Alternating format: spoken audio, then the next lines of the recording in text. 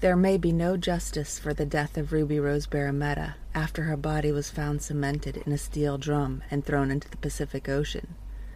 The accused murderers seem to live above the law in a mafia-like family. Hello, Twisted listeners. This is Twisted Travel and True Crime, and I'm your host, Sandy. Welcome aboard. If you're a returning listener, welcome back. And if you're a new listener, just a quick heads up that I do record on a boat, so you'll hear some boat noises in the background now and then, but I don't think they're too intrusive. If you like what you hear today, it would mean a lot to me if you'd leave me a rating and a nice review, if you can. You could also become a supporter of the podcast if you like. There are links in the show description. You can either contribute monthly or a one-time donation through Venmo. I'd also love to hear if you have any case suggestions or comments on the cases we've covered already. You can find me on social media on Facebook, TikTok, and Instagram, or you can email me at twistedtravelandtruecrime@gmail.com. I'd love to hear from you. All right, today we will travel to the Philippines, which consists of over 7,000 islands in the Pacific Ocean. They are known for their amazing fruit and beautiful beaches. Of interest to the morbidly curious tourists like me, there are a group of people called the Sagara. They practice a unique burial ritual. The elderly carve out their own coffins out of hollowed logs. If they're too weak or ill, the families prepare the coffins instead. The dead are placed inside their coffins, sometimes breaking their bones in the process of fitting them in, and the coffins are brought to an elevated cave for burial. Instead of being placed in the ground, the coffins are hung on either side of the caves or on the face of cliffs outside, near the hanging coffins of their ancestors. The Sagada people have been practicing these burials for over 2,000 years, and some of the coffins are over a century old. The reasons the coffins were hung instead of buried is because of the belief that the higher the dead were placed, the greater chance their spirits would have of reaching higher nature in the afterlife. A burial at sea was out of the question for these people, but today's victim wasn't given a choice.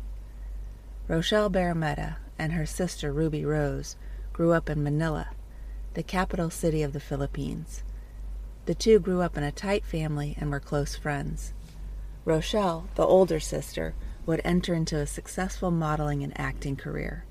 Her little sister, Ruby Rose, who was just as beautiful and as kind as her older sister, was sidetracked from her career goals at age 20. That's when she met a man named Manuel Jimenez III. He swept her off her feet, and they were soon married. They tied the knot on August 1st, 1999, in Los Pinos, which is where the Barrameda family comes from.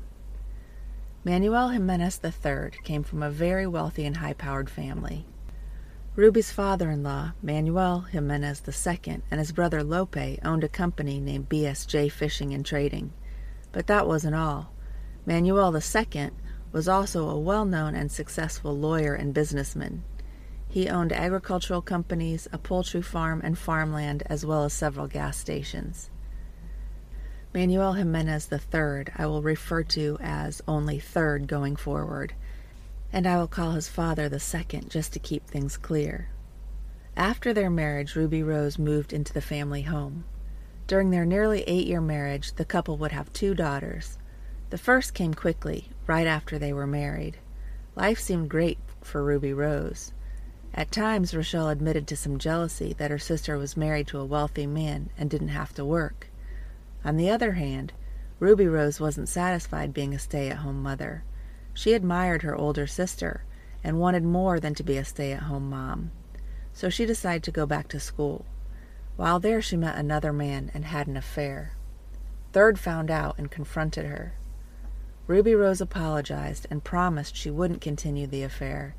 She wrote letters to Third telling him that she would come right home after school, and Third would get to search her phone whenever he wanted to.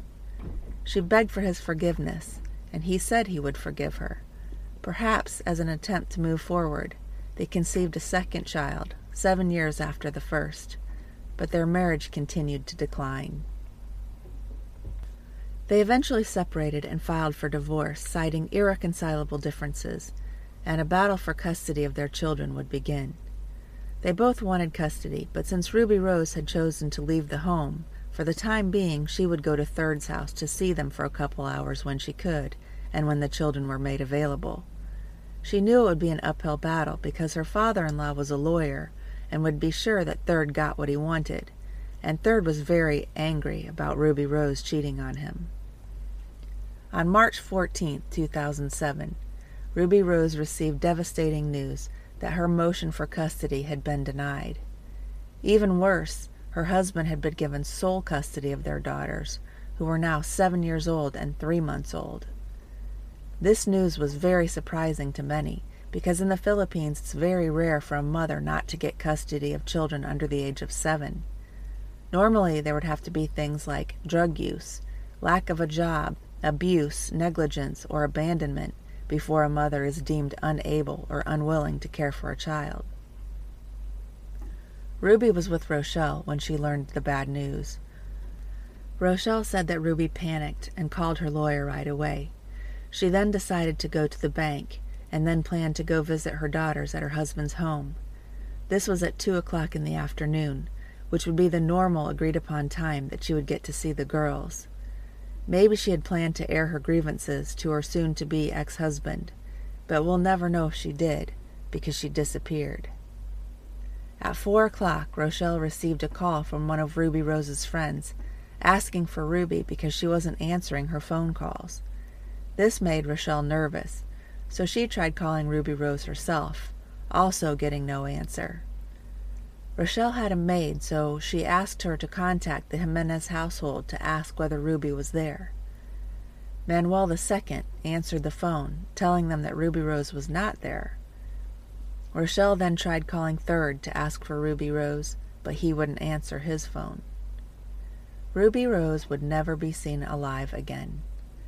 Rochelle reported her sister missing to the police. The Barrameda family began to search for her, asking family and friends if anyone had seen her. They put up flyers and tried to get media attention.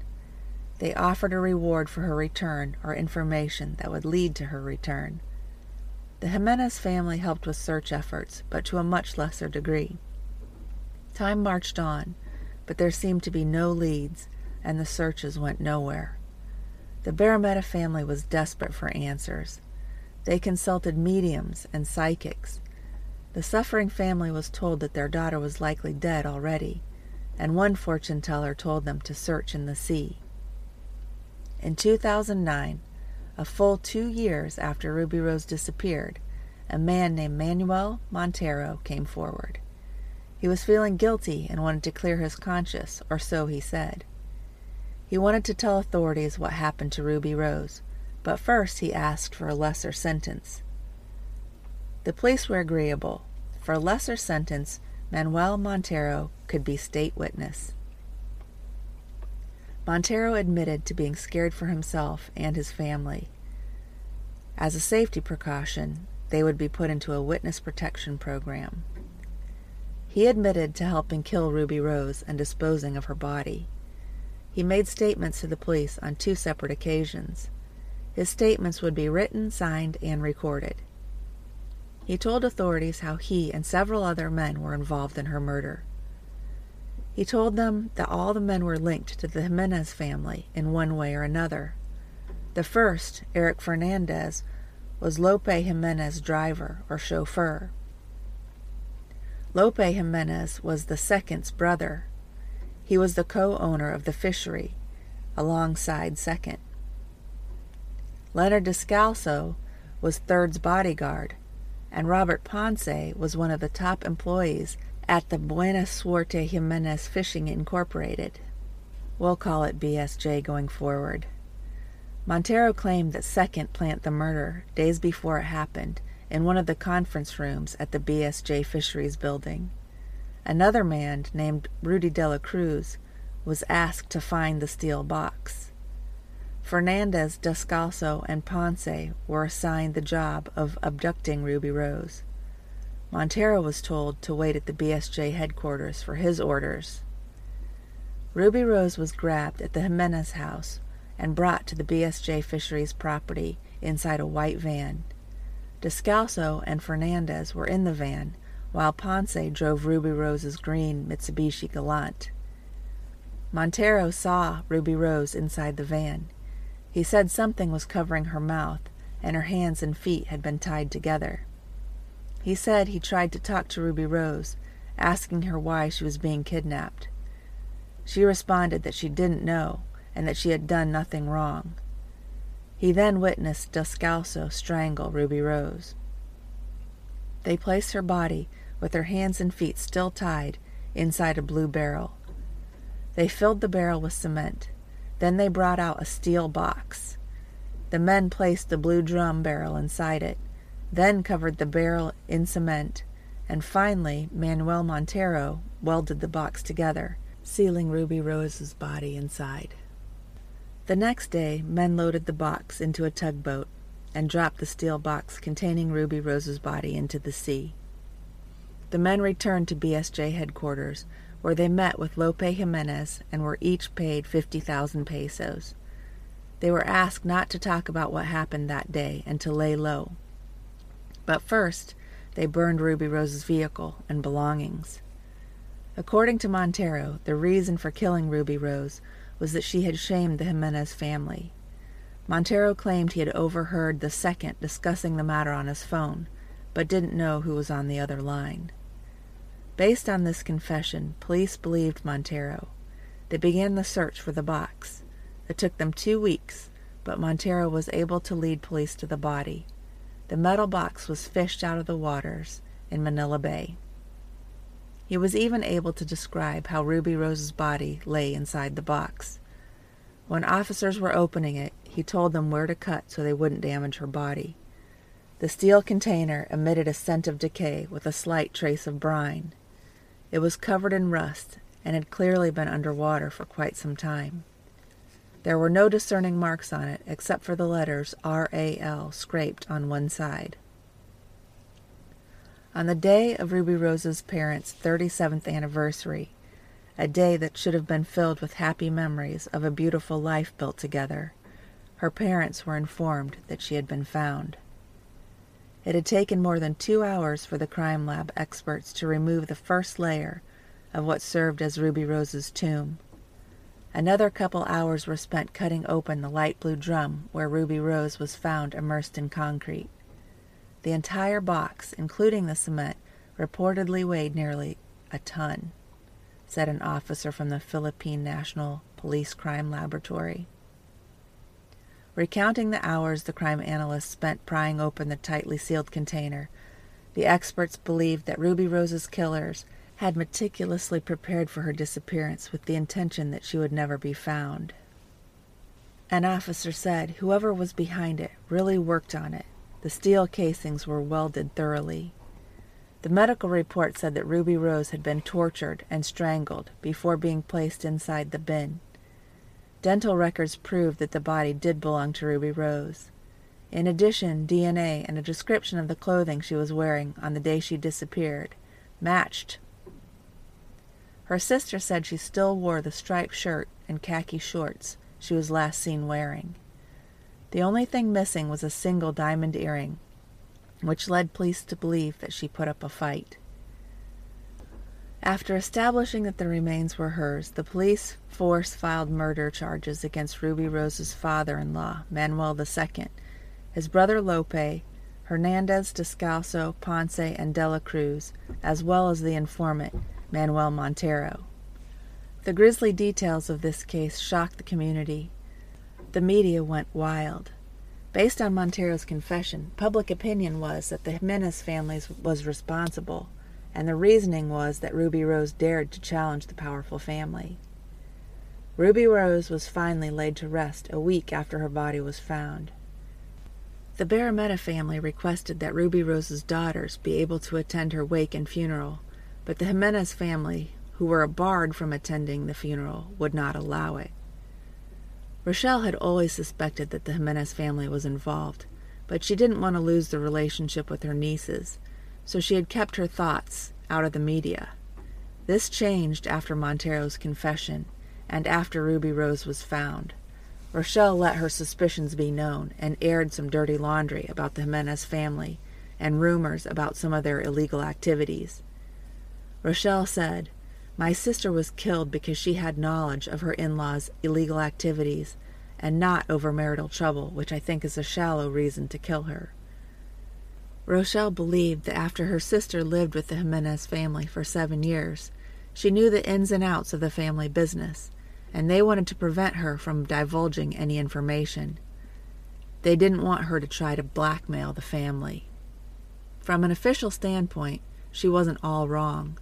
Police said the Jimenez family, especially Lope, was engaged in fuel smuggling, and that the fishing business was just a front for illegal activities.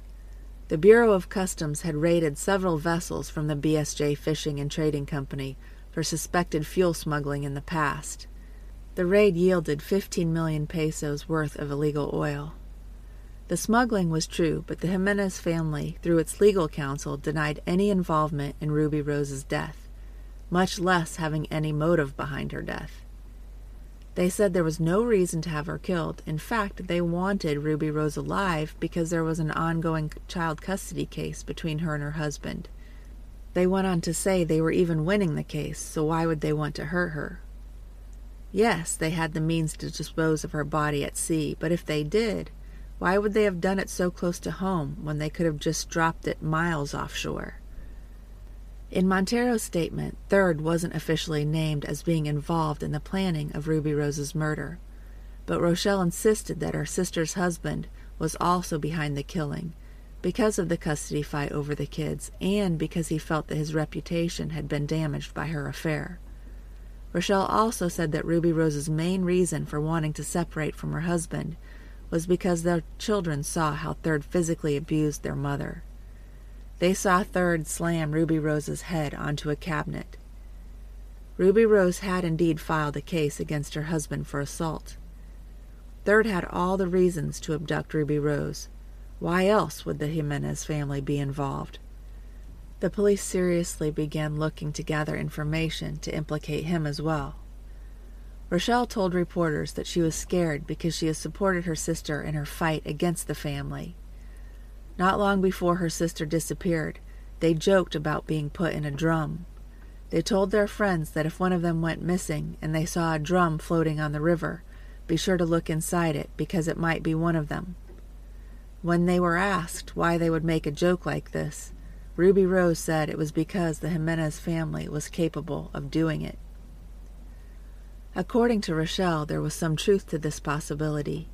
She said that one of the things her sister might have known about in regards to illegal activities within the family was the murder of a tabloid reporter named Alberto Orsolina in 2006. She remembered Ruby Rose talking about his death. Orsolina was an employee of the Jimenez family before he became a reporter. The man who shot and killed Orsolina was later arrested and stated in an affidavit submitted to the police that Jimenez had ordered the killing. The gunman is now in jail for the murder of Orsolino, but the Jimenez family walks free. I'm smelling a hint of mafia family in the air. The Jimenez family decided to do an interview as a rebuttal to Rochelle's accusations. The Third didn't want his family's name being dragged through the mud. He came forward in the media, letting everyone know that Ruby Rose had brought a third party into the course of their marriage. He claimed that after she gave birth to their oldest daughter, he financially supported her going back to school, and that's where she met her lover. He showed reporters a letter she had written, apologizing and promising she would change. She claimed his wife remained unfaithful to him, but he chose to ignore her infidelity. The straw that broke the relationship camel's back was when he discovered that their oldest daughter saw her with another man. After that incident, he said the two of them rarely talked to each other until she left home in 2007. The day she left there, they had a heated argument over missing diamond earrings. He claimed that Ruby Rose tried to replace her diamond earrings with cheaper ones that belonged to her sister. I'm not sure why he mentioned this. I think it makes him look even worse. She can do what she wants with her earrings. They're hers.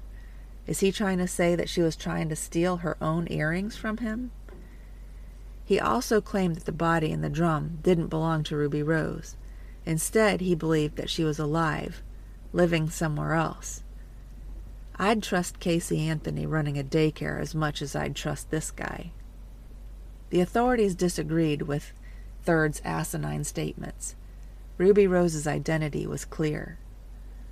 On August 24, 2009, the Department of Justice filed murder charges against Manuel Jimenez II, Manuel Montero, Eric Fernandez, Robert Ponce, and Leonard Descalso.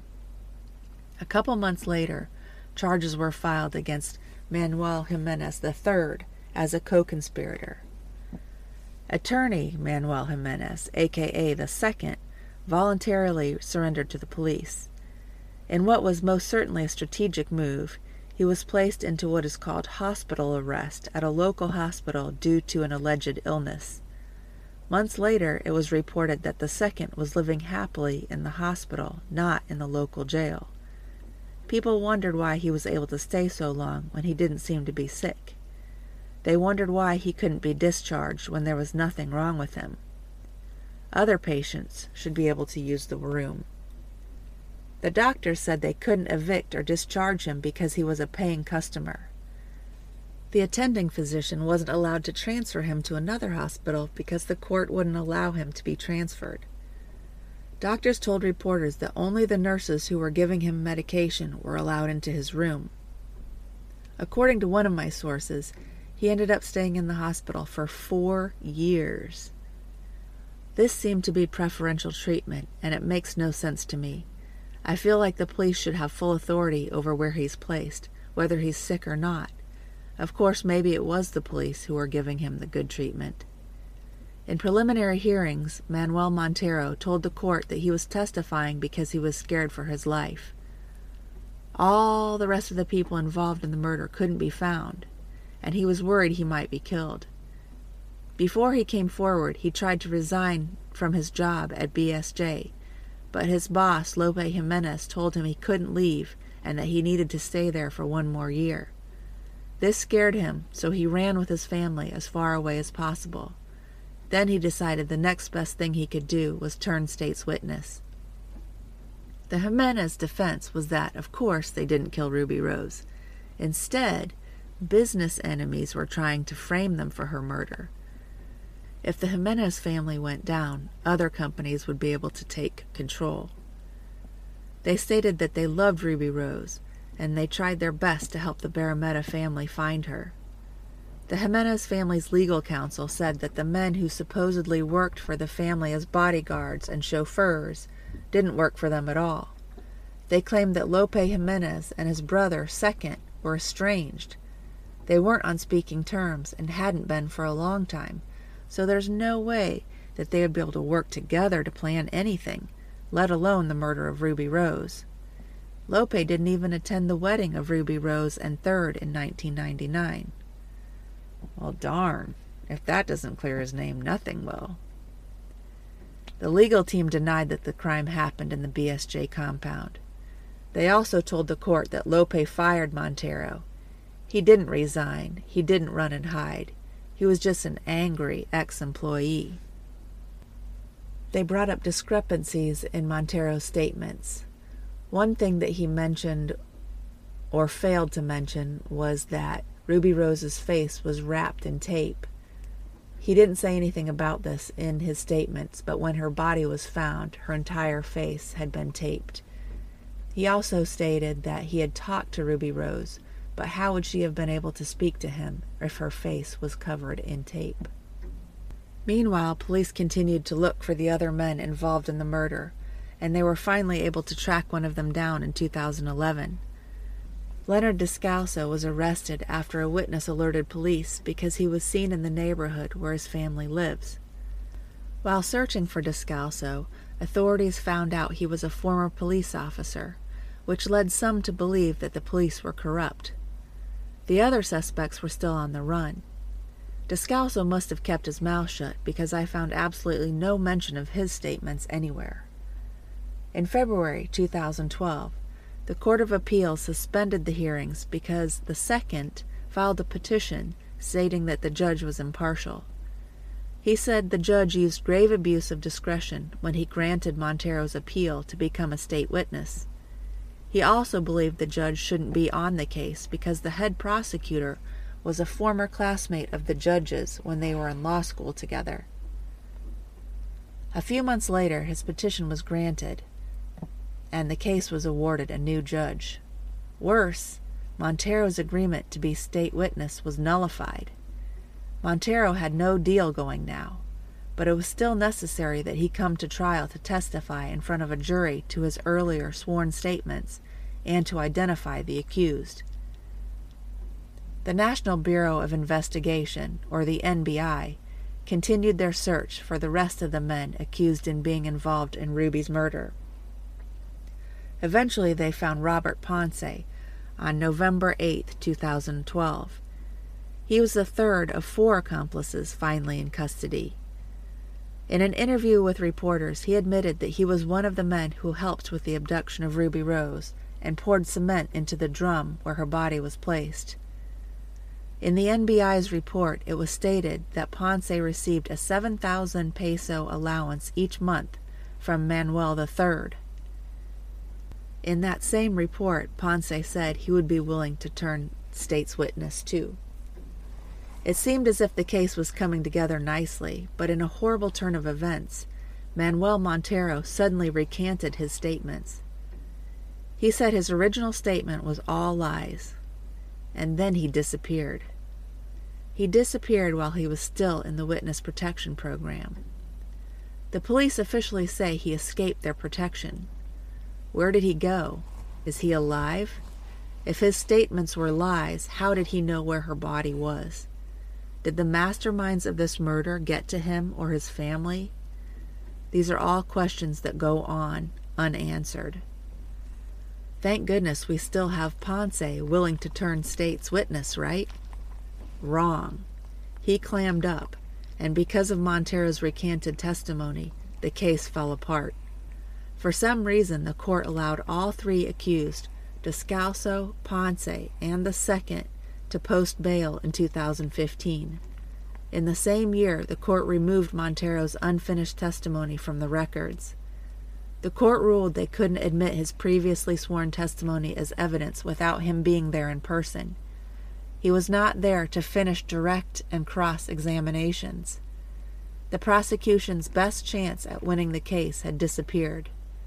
Now all they had left was the testimony of policemen who had a minor role in the recovery of Ruby Rose's body. They couldn't identify the suspects. In 2019, 10 years after Ruby Rose's body was found, Manuel Jimenez II and Manuel Jimenez III would be acquitted of murder. The court claimed there was lack of evidence on record after the main witness recanted and disappeared.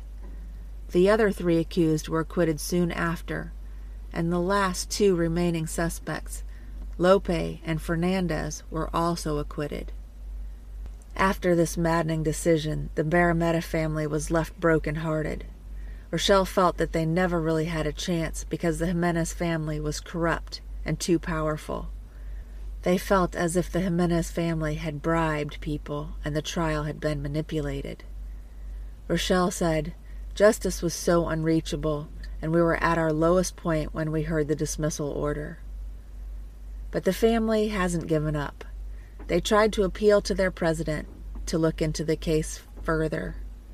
They are still searching for justice for their beloved daughter. The family lawyer said that he continues to work with the Department of Justice and the fight is not over.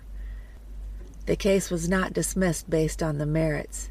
It didn't even reach the point of arraignment, so if evidence comes, a trial can still happen. The Barrameda family is hoping that Manuel Montero will reappear.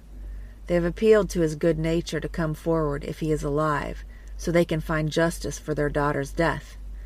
They also filed an appeal against the second judge, saying that the new judge showed gross negligence for going against the recommendations from 4 government agencies, who stated that there was enough evidence for probable cause against the accused, and for the case to push forward. This appeal was denied. The case could not go forward based on the retracted testimony of one witness. All 7 men who were named suspects in Montero's statements are living their lives as free men. While technically 6 are free, Montero might be dead or in hiding. What infuriates me most about this case, and trust me, it was hard to pick because there were so many things that made me angry, but what I'm most mad about is that there were supposedly 7 men involved. I feel like, given the right amount and the right kind of pressure, Ponce or one of the others would have rolled over and incriminated the rest. Montero found Ruby Rose's body in the middle of the damn ocean. He knew how she was positioned. Police only need one person to corroborate Montero's story. March 14th, 2022, this week, marks the 15th anniversary of Ruby Rose's death. Her friends and family are still hoping for justice and seem to have the support of their community behind them. Their family says there are no updates and they are waiting patiently for whatever comes. Thank you so much for listening. I'd like to give a special thank you to a couple of people today who wrote in nice reviews. The first person I'd like to thank is CJ84 Alan Micah Crystal, who says, guaranteed to hear new stories not told on every other true crime show. Told perfectly. 5 stars. New listener here. I listen to a lot of true crime podcasts and have yet to leave a review, but I like that she seems to really appreciate each review. I really, really do. Even sometimes reading them on the podcast. I appreciate that these are not stories that have been told over and over by every other true crime host. So I get to hear new cases. I really appreciate that these cases are all solved crimes, so you're not left without closure. I'm sorry to let you down on this one today. She goes into great detail. Also, I love the soothing voice. Thank you for giving me a new podcast that I'm excited to binge. Thank you so much. I'd also like to thank TD Coolest, who I know and love. I love that this podcast is based on true travel crimes and that the host lives on a boat. She has a nice and soothing voice, and I enjoy the boat sounds that I can sometimes hear in the background. It makes me feel like I'm sitting in the boat with her, hearing her tell me stories. Like a little mini vacation. Keep up the good work, Sandy. Thank you. If anyone's still listening to my rambling, I have to admit I'm a little sad because this is my last recording in the Bahamas. We will be sailing to Florida in a few days. Next week's episode will come from the United States. We've loved every minute of our time in the Caribbean, but we're also very excited to be returning home. Until next time, I'd like to wish you all fair winds and following seas.